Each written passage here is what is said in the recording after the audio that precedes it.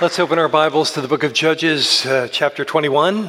If you have a prayer slip or visitor slip, if you'd pass that to the center aisle, we'd love to collect it. And we are thankful that you're with us today. As we've been talking this week and last on the danger of doing what is right, living based upon what is right in our own mind and thinking. During my college years, I was a new Christian, and I remember being provoked by an editorial that I read in the school paper, the Kentucky Colonel.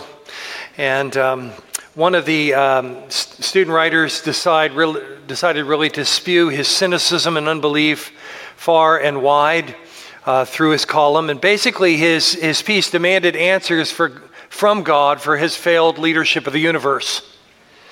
And he poked at Christians by calling us hypocrites and mocked our allegiance to Scripture and to the exclusivity of Jesus Christ, namely that He's the way, the truth, and the life, and no one comes to the Father except through Him.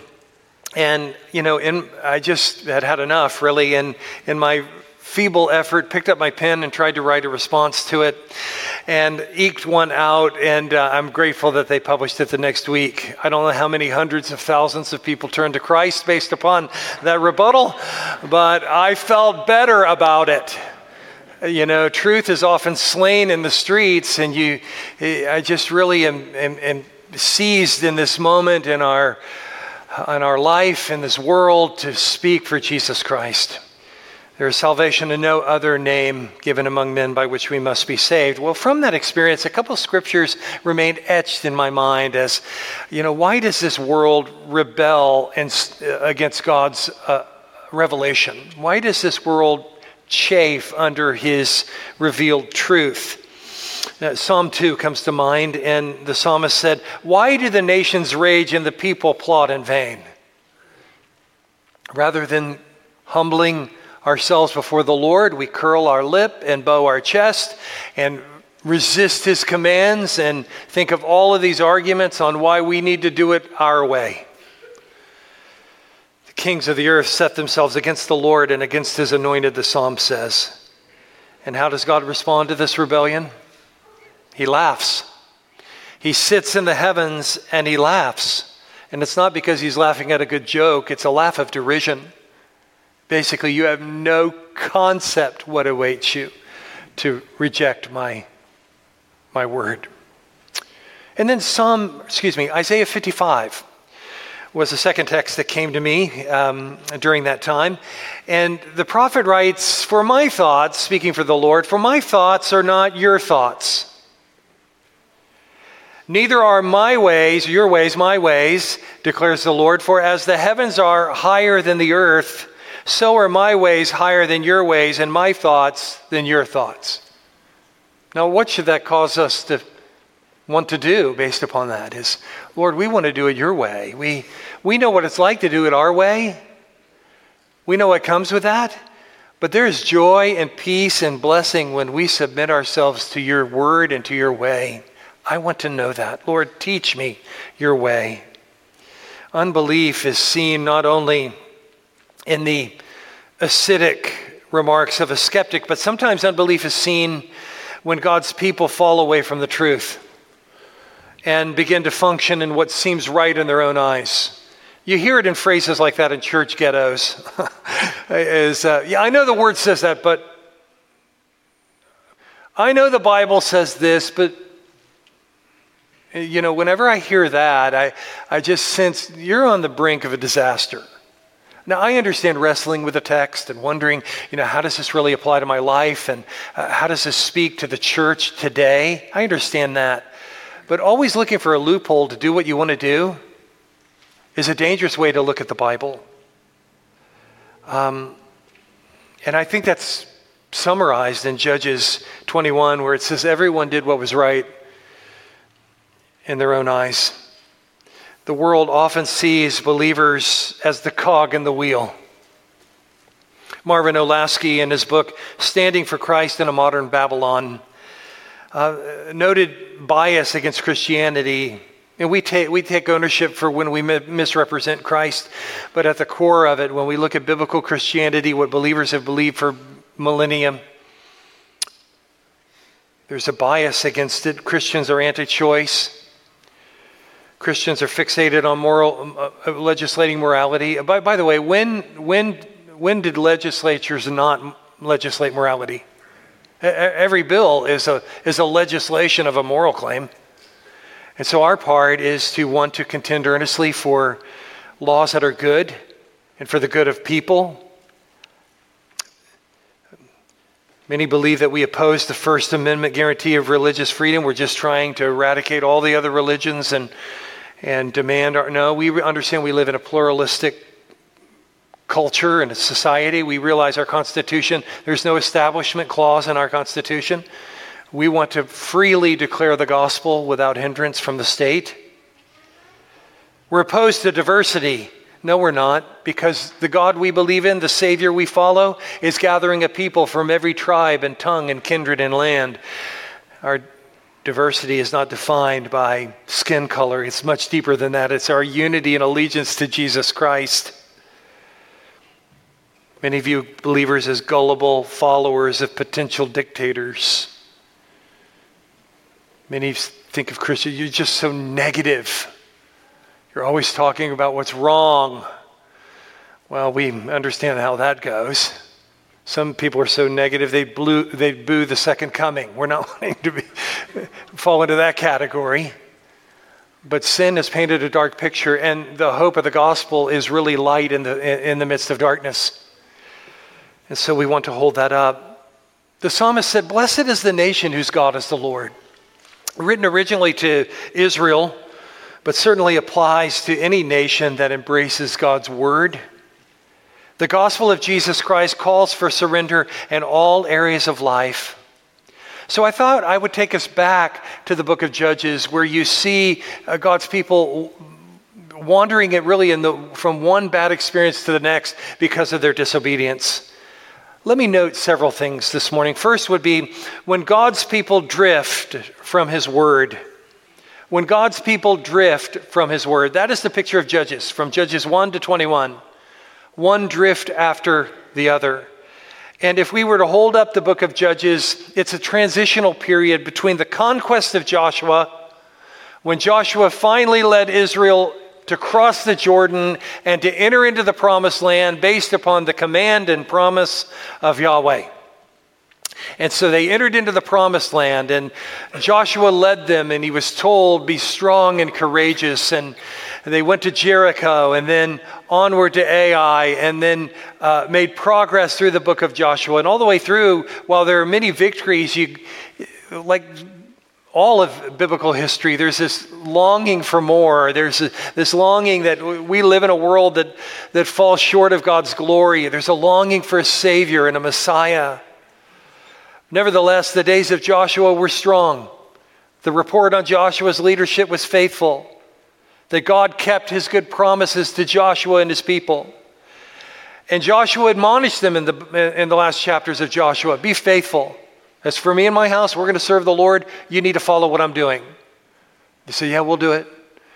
Well, you come to the book of Judges, and they're not even a generation in, and the writer of Judges says there arose a generation who did not know the Lord, who did not follow his ways. One generation in?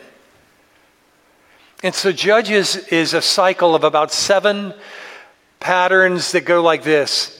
Israel disobeyed. God sent an enemy. Israel cries out to the Lord as they're choking on the husks of their rebellion.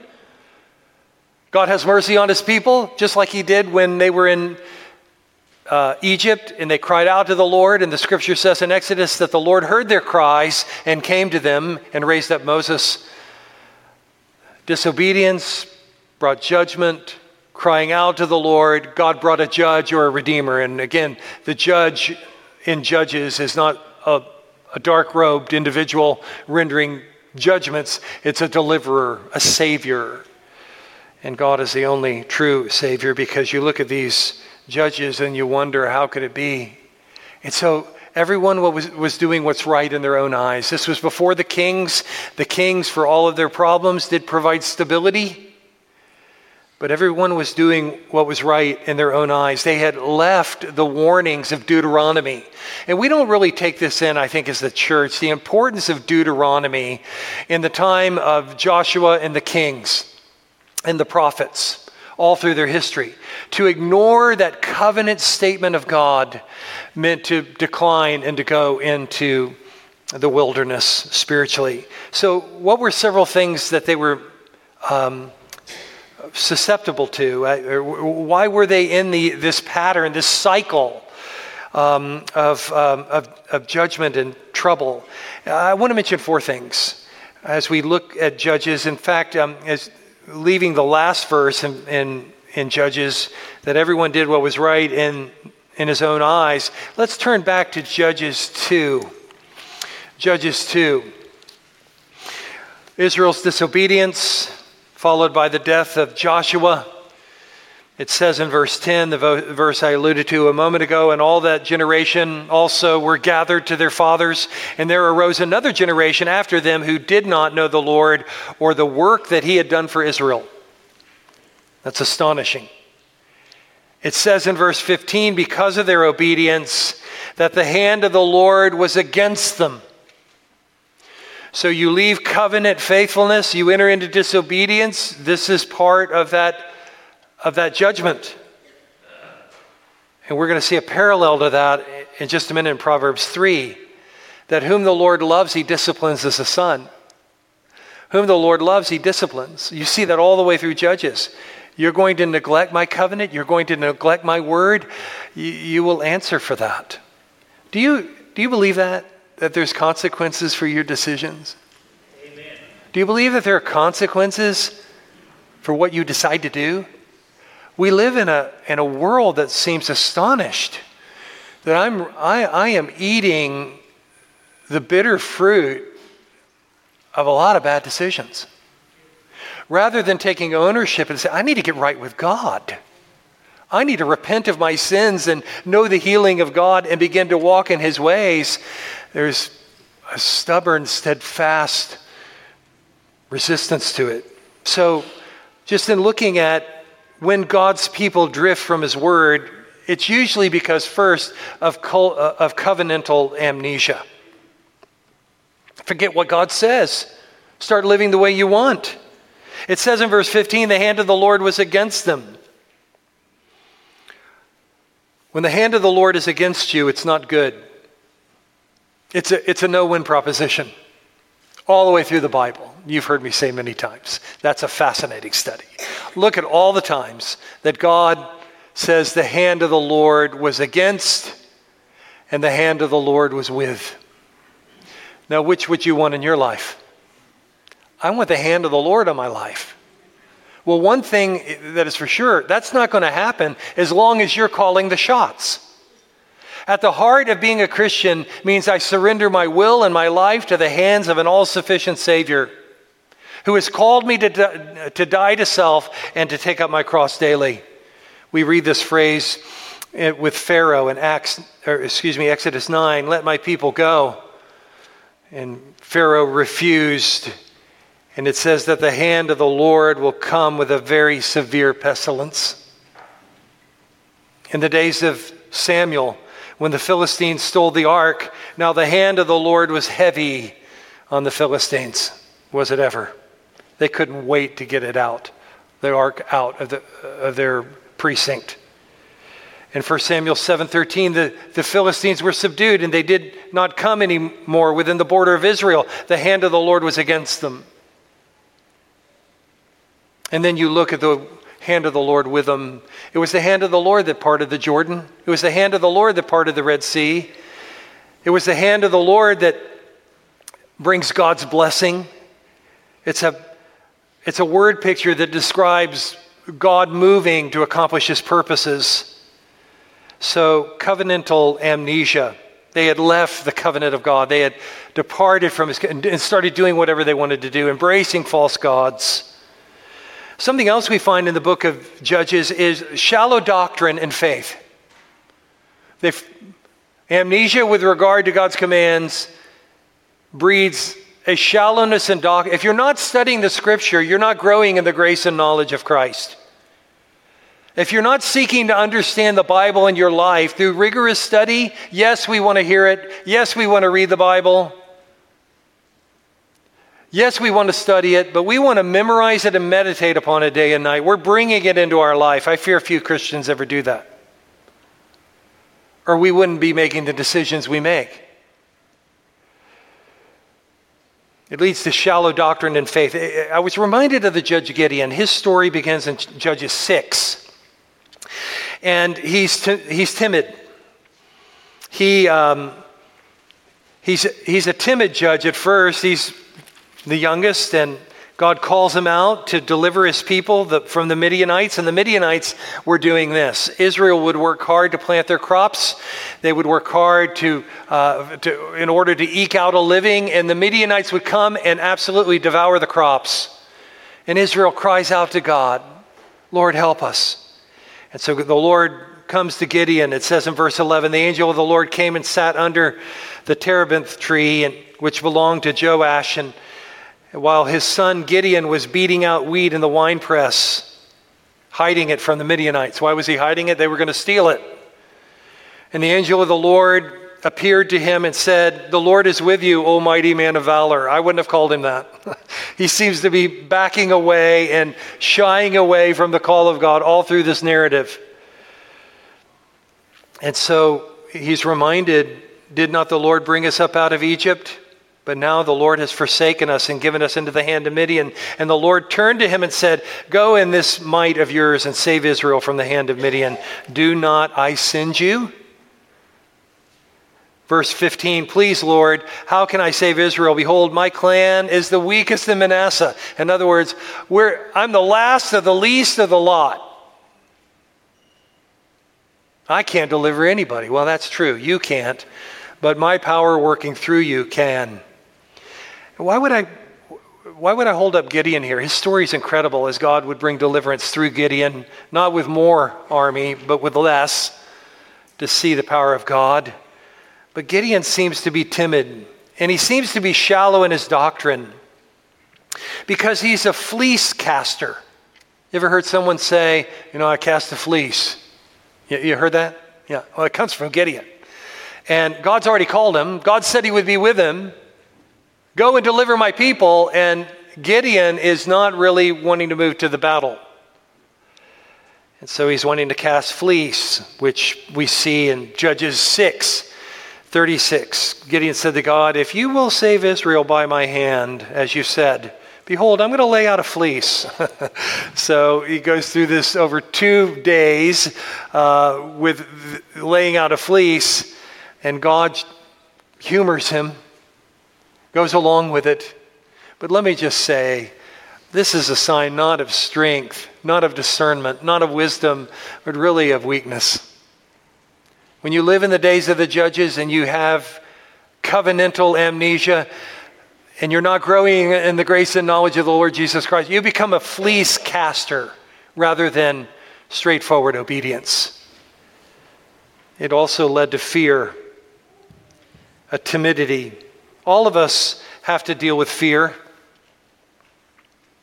We have to deal with fear. When God's people drift from his word, it doesn't bring about courage and boldness. It brings about a sense of fear. There's a reason Philippians 4:6 is so popular in the Bible.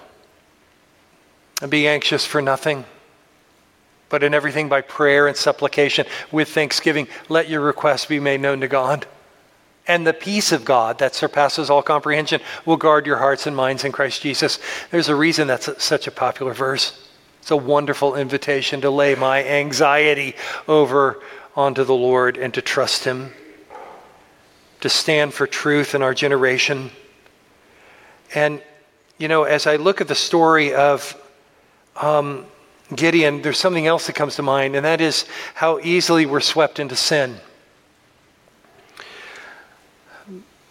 When you look at the culture of the judges and the bad examples from within, one of the first assignments he's given is to cut down or to wipe away the Baal altar in his father's yard and to cut down the Asherah pole. Now you have to wonder and ask yourself, what is an Israelite doing with a Baal altar in his front yard and an Asherah pole right beside it? What's happening here? And so in a moment of courage, Gideon cuts it down, and it causes an uproar. And so when God's people drift from his word, lo and behold, we find Baal altars in our front yard, Asherah poles in our life. We wonder, how did they get there? Well, I've been listening more to the culture rather than the scripture. I'm being more informed by what's popular in the day rather than what God's call on my life is. And then when you speak the truth, it all breaks loose. I was really impressed this week with Tony Dungy. I don't know if you follow that in the avenues of news that you look at. Tony Dungy, a longtime NFL coach and pro football analyst, he coached from 1996 to 2008. He led the Tampa Bay Buccaneers and the Indianapolis Colts. He had a great record, was a Super Bowl champion, and is an unapologetic Christian. And he spoke at the National Right to Life event this week. And he invoked the name of Damar Hamlin, who was the recent NFL player who fell down on the field went into a cardiac arrest. Anyway, this is what Coach Dungy says at the Right to Life march. Damar is recovering now. He's home. He's been released from the hospital. But what's the lesson in that? You know, an unbelievable thing happened that night, a professional football game with millions of dollars of ticket money and advertising money on the line. That game was canceled. Why? Because a life was at stake. And people wanted to see that life saved. Even people who aren't necessarily religious got together and called on God. Well, that should be encouraging to us, because that's exactly why we're here today. Because every day in this country, innocent lives are at stake. And the only difference is they don't belong to a famous athlete, and they're not seen on national TV. But those lives are still important to God and in God's eyes. I thought that was an incredibly courageous thing to say. And the moment he invoked Damar Hamlin's name, the critics came out in full force. But Tony Dungy, he didn't give a rip about that. And I love the statement by Princeton professor Robert George, who said, the problem for Tony Dungy haters is that the man knows what he believes and why he believes it. He neither lusts for their praise nor fears their animosity. They can't intimidate him, nor in the end will their cancellation campaign against him succeed. He's bulletproof. May his tribe increase. May it increase in our hearts and lives to live for God in our generation. When God's people drift, it's because they leave the moorings of his word. They enter into doctrinal error and shallowness.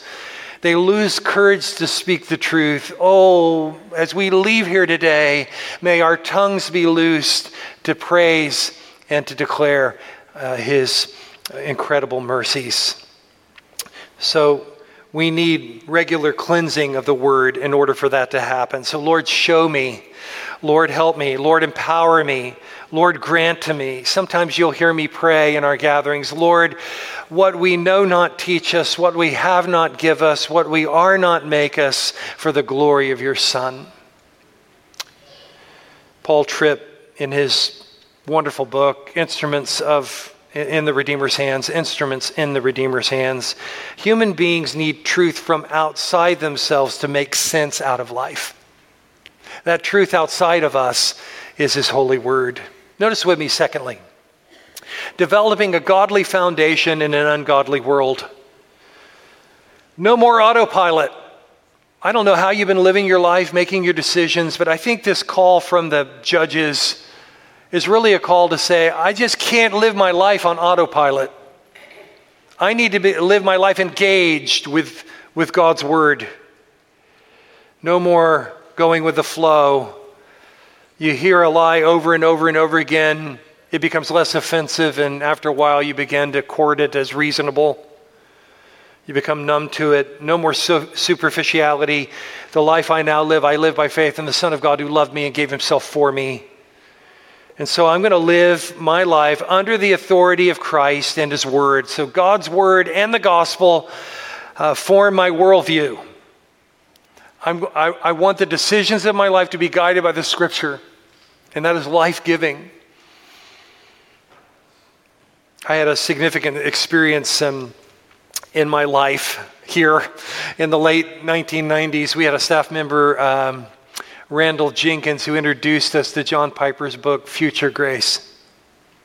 That was such a moment for me because in that book, among other things, I found what does it mean to really bring God's word to bear on all that I'm thinking and all that I'm feeling, and how is it really a lamp unto my feet and a light unto my path? And he states in one of his chapters, when I'm anxious about the response of my adversaries, I forget the promise of God when I'm that way. Like Isaiah 41:10, fear not, for I'm with you. Be not dismayed, for I am your God. I will strengthen you. I will help you. I will uphold you with my victorious right hand. Do I believe that or not? When I'm anxious about my ministry being useless and empty, I forget Isaiah 55:11, which says, so shall my word be that goes forth from my mouth. It shall not return to me empty. So may I continue to sow it and live it and sow it. When I'm anxious about being too weak to do my work, I battle unbelief with the promise of Christ. My grace is sufficient for you. For power is perfected in weakness, 2 Corinthians 12:9. When I'm anxious about decisions I have to make about the future in my life, I battle unbelief with the promise. I will instruct you and teach you in the way in which you should go. I will counsel you with my eye upon you. Psalm 32:8. When I'm anxious about facing opponents,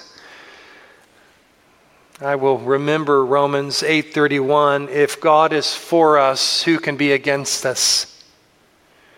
When I'm anxious about the welfare of my family, I battle unbelief with the promise that if I, being evil, know how to give good gifts to my children, how much more shall my heavenly Father give good gifts to me and those who fear him? When I'm anxious about being sick, I battle unbelief with the promise, many are the afflictions of the righteous, but the Lord delivers him out of them all, Psalm 34:19. When I'm anxious about getting old, I battle unbelief with a promise like Isaiah 46:4. Even in your old age, I shall be the same. And even in your graying years, I shall bear you. I've done it. I will carry you. I shall bear you. I shall deliver you. When I'm anxious about dying, when I come to die, I will battle unbelief with Romans 14, which says not one of us lives for himself and not one of us dies for himself. If we live for the Lord. If we die for the Lord. Therefore, whether we live or die, we are his. I can be comforted with that. When I'm anxious about drifting or shipwreck of the faith and falling away from God, I'm reminded he who began a good work in you will continue that work until the day of Jesus Christ. And he is able to save forever those who draw near to him, for he always lives to make intercession for us. And on and on and on it goes. So why was that such a watershed for me? It's because I saw in real terms how to bring the word of God into whatever I'm facing. And rightly understood in context applied to the needs of my life. And what is true for me is true for the church. It's true for you. From the beginning, believers have had to work out the decisions of their lives. How does the Word of God come to bear on the decisions we make? Moral decisions, ethical decisions, financial decisions. That's my appeal here. Instead of doing what's right in our own eyes, by golly, could we have a desire today? I want to do what's right in the eyes of the Lord. I thought about the Hebrew midwives in Exodus 1. The king of Egypt said to the Hebrew midwives named Shiphrah and Puah, when you serve as midwife to the Hebrew women in You see them on the birth stool. If it is a son, you shall kill him. Just flip him in the Nile. You shall kill him. But if it is a daughter, you shall let them live. But the midwives feared God. I know you're in charge, but we fear God, not you. And so they did not do what the king said, but let the male children live. So the king of Egypt called to the midwives and said to them, why have you done this? And let the male children live. And the midwives said to Pharaoh, because the Hebrew women are not like the Egyptian women. They have a baby and then they go work the field. But they feared God, not the king. God dealt well with the midwives, the text says. Believers have to make decisions like that all the time. Who am I going to listen to? Here's one I came across recently. One woman asked her pastor, Pastor, I'm a nurse. I feel really called to be a nurse. I'm put on the front line of being able to meet needs as a nurse. I love being a nurse. But can I be a nurse for a hospital that requires me to be a part of gender reassignment surgeries? That's coming to a nurse near to you. She went on to explain, I'm a nurse and surgery pre-op and recovery for a hospital that performs gender reassignment surgeries. I play no role in the decisions made to undergo these surgeries. I believe the decision itself is sinful. And why do we believe that as Christians? Not because we're bigots, not because we're narrow-minded, but because this is a gross assault on God's creative design. That's why. It is sexual revolution at the very end. It's a reprobate mindset. Somebody's got to say it.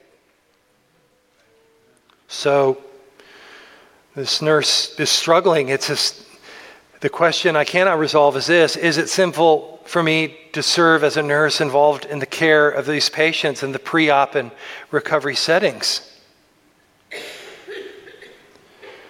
So this faithful pastor said his answer was, it's going to be that I think she should move her nursing ministry to a place where it's not violating her conscience. These kind of decisions are before believers left and right. And we should be supportive of one another in difficult circumstances. But I think we should all agree that we want to be a place where we're honoring God with the gifts and skills that He's given to us. We're called to be light and salt, which means that we will often be misunderstood and maligned, but we're called to sow love and good deeds in this world. And we are called to love our neighbor as well as our enemy. We are called to reflect the grace of Christ in a world that's lost its way. I read an account from the life of Booker T. Washington this week that describes the Christian's role in this world. Booker T. Washington used to tell the story of a storm-tossed transatlantic ship that had run out of drinking water. And they were desperate, and they were approaching the mouth of the Amazon River, and the captain signaled a passing boat, communicating, we really need some water desperately. And the captain responded, throw down your bucket where you are. And the sailor lowered a bucket into what was still the Atlantic Ocean, and he pulled it back up, and the flow of the Amazon was so strong that several miles out to sea, the water was fresh. And so should we as believers throw down our buckets, seeing how we impact our culture with truth and love. May we have that longing as we leave here today. Who can I impact for your name, Lord? Who can I witness to this week? Who can I serve this week? It is biblical truth and the authority of Jesus Christ that informs our lives. Whether we're talking about marriage, what it is, how it's defined, or abortion. Biblical truth informs our conviction on that. Or sexual sin. Or transgender debates. And so for the last 70 years, there's been a throwing off of biblical standards. And maybe some of you today are like, you are on Mars, Pastor. What world are you living in? You're like a throwback. I'll take it. I'll take it. Because that's where we're to stand, not on what I say is right or wrong, but really to stand on the Scripture I cannot go along with that. This violates God's word. This is a harm to you. I spent an hour this week just reading journal articles on the devastating effects of a homosexual lifestyle. Just kind of got diverted into my study and just started reading, and I came across one University of Washington study in general. It stated that lesbian, gay, and bisexual older adults were found to be in poorer health than heterosexuals. Specifically in terms of higher rates of cardiovascular disease, weakened immune system, and low back or neck pain. They also were at greater risk of some adverse health behaviors such as smoking and excessive drinking, and on and on and on. You have not even to mention the HIV. And you see practical things and a suppressing, even in the practical realm. Now, often the data like this is twisted to promote an agenda. I'm just speaking matter-of-factly from a secular university who would bend over backwards to champion that cause, to say that these are indisputable facts. So what do we do? Well, let me close with this. Trust and obey, the fruit of the gospel. So rather than doing things that are right in our own eyes, I want to take us to Proverbs 3 and just take the next few minutes to look at this approach. This is wisdom. The fear of the Lord is the beginning of wisdom. And here in Proverbs 3, trust and obey, the fruit of the gospel. And so wisdom in the Bible is not philosophical sayings, it's skill in life. You don't have to read far in the book of Proverbs to see the urgent call for wisdom and the wonderful promises that come from it. Here is a my son passage, verse 1, and so there are, I think, about 26 of these throughout the book of Proverbs. My son, and you sense this face-to-face exchange, father and son. Do not forget my teaching, but let your heart keep my commandments. What happens if I do that? And by the way, the Father's commandments, the speaker's commandments, are the Lord's commands. Length of days and years of life and peace they will add to you. That sounds good, doesn't it? And so my son passages unfold with a word of wisdom followed by a promised blessing. Notice this peace he speaks about. Peace they will add to you. Doing things God's way. He's promised his shalom, his completeness, his fullness.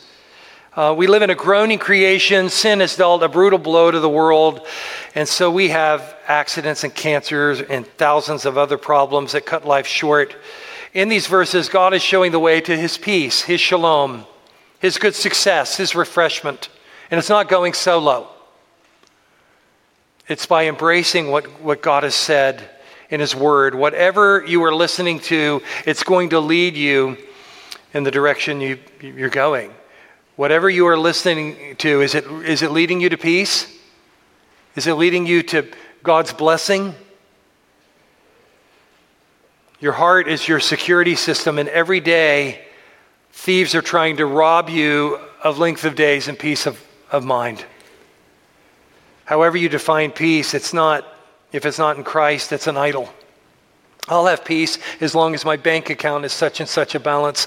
I'll have peace so long as my family interacts in this way. I'll have peace so long as my boss treats me in a certain way. But the moment that this is disrupted, my peace is gone and misery enters in. He says in verses 3 and 4, do not forsake steadfast love and faithfulness. This is covenantal language. Bind them around your neck. Write them on the tablet of your heart so you will find favor and good success in the sight of God and man. That's a wonderful statement that comes with doing things God's way. Put them around your neck.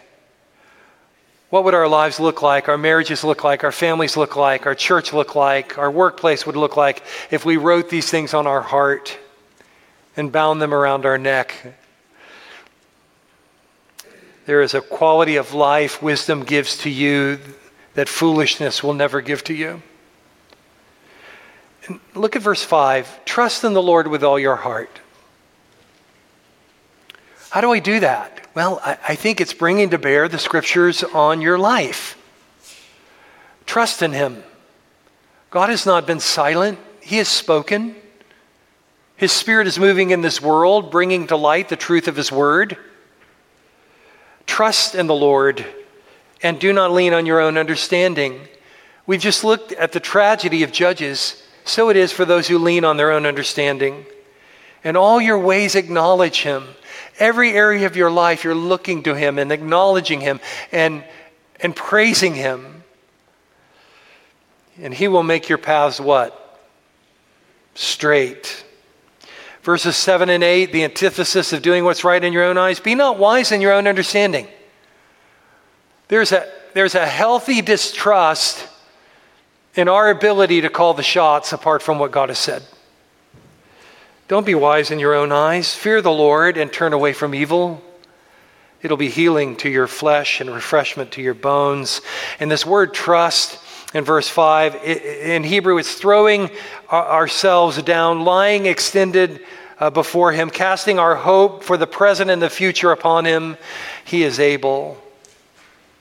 The symptoms that arise from not trusting in the Lord, absence of joy, consistently growing in our walk with Christ, our love for God lacks passion, and how that affects every relationship of our life. So let me just bring this to a close this morning by asking this question. How are you living your life? Are you doing what's right in your own eyes? Maybe you're afraid, I can't really trust God because then, I'm just going to be robbed of all the things I want to do and my life will be miserable. That's the devil's lie. Maybe if you would do an honest assessment of your life and you look back over the decisions you've made, you said, I know what it's like to do what's right in my own eyes. I need a change. I need to do what's right in God's eyes.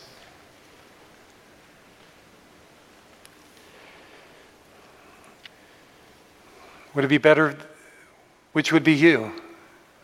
I've done right in my own eyes, or I'm trusting in the Lord with all my heart. My life is what it is, but I'm trusting in him, and I'm leaning not on my own understanding. Instead of doing what's right in your eyes, would you see your need to do what is right in God's eyes? And that begins at the foot of the cross. That begins at seeing what God has done for you in Christ Jesus, knowing that your sin has separated you from God, and that part of turning your life over to him and trusting him and following him is acknowledging your sin before him. Lord, I've broken your commandments. I've broken your laws.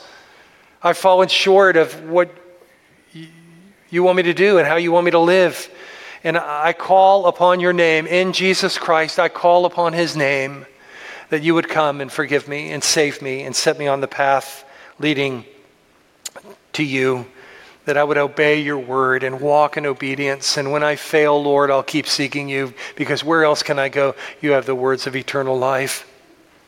I'll unite with a local church where I can be encouraged in the word and be a part of a fellowship where other believers are seeking to honor him, to obey your commission until you come. I'll share the good news with others of how you've transformed my heart. I want to live for you. I want to live and pursue your ways. Would you bow with me in prayer? As we come to the end of this worship time, would you call out to him? Whether you're a believer dealing with decisions in your life and how you're going to live, or you're not a believer but have been compelled this morning to look to Jesus and to call out to him. He is a Savior, a Redeemer, and a friend, and he will come to us and give us everything that we need. He's our hope in this world, for he is risen from the dead, and he is Lord. Father, we bow before you this morning and pray that as we come to this responding in faith time, that you would speak to our hearts, that we would be surrendered to you, and you would have your way among us this morning. In Jesus' name, amen. Let's stand together as we sing.